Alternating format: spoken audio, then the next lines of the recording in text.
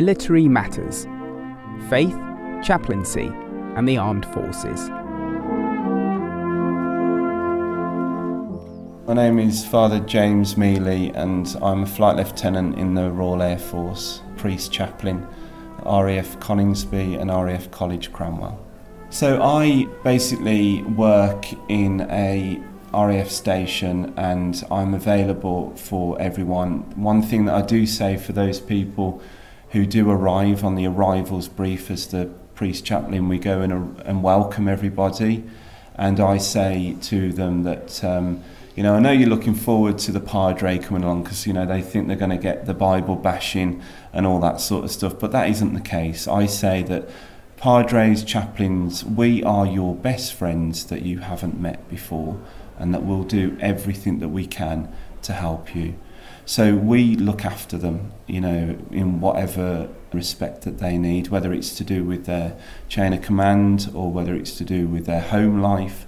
God is mentioned within that, but ultimately they know, because I always tell them, I'm a Catholic priest, whatever you say to me is in complete confidence and the seal of confession, unless we need to speak about it if it's hurting you or if it potentially will hurt anybody else. But it's very much that they know, and we are very, very busy. In a parish, I've been a parish priest for quite a long time as well. Generally in a parish, you see the regular people and then you have to go out to them. But in the chaplaincy, people come to you because that is what they've been pondering on probably for a long time.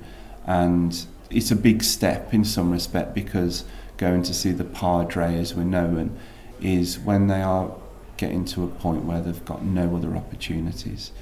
I have to be out and about, so I'm part of a squadron, 3-fighter squadron, which is fast jets, Typhoon, so the pilots and then everyone down to the people that make sure that the jet works properly.